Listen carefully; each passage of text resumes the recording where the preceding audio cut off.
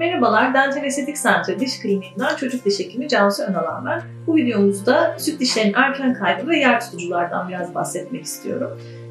Süt azı dişleri genellikle 10-12 yaş civarında değişmesini beklediğimiz dişlerdir. Bu yaşlarda erken değişen, apse nedeniyle, enfeksiyon nedeniyle ya da derin çürükler nedeniyle erken kaybedilmek zorunda kalan süt dişlerinde ana diş yerine gelene kadar o boşluğu korumaya yardımcı olan apareylere yer tutucular diyoruz. Sabit ya da hareketli olarak iki çeşit yer tutucumuz bulunuyor. Genellikle tek diş eksikliklerinde sabit yer tutucuyu kullanırken çoklu diş eksikliklerinde hareketli yer tutuculardan faydalanabiliyoruz.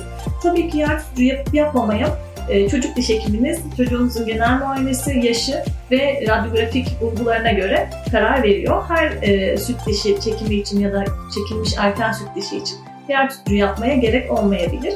Bunun en doğrusunu çocuk diş hekiminiz muayene sırasında karar verecektir. Teşekkürler, hayata gülümseyin.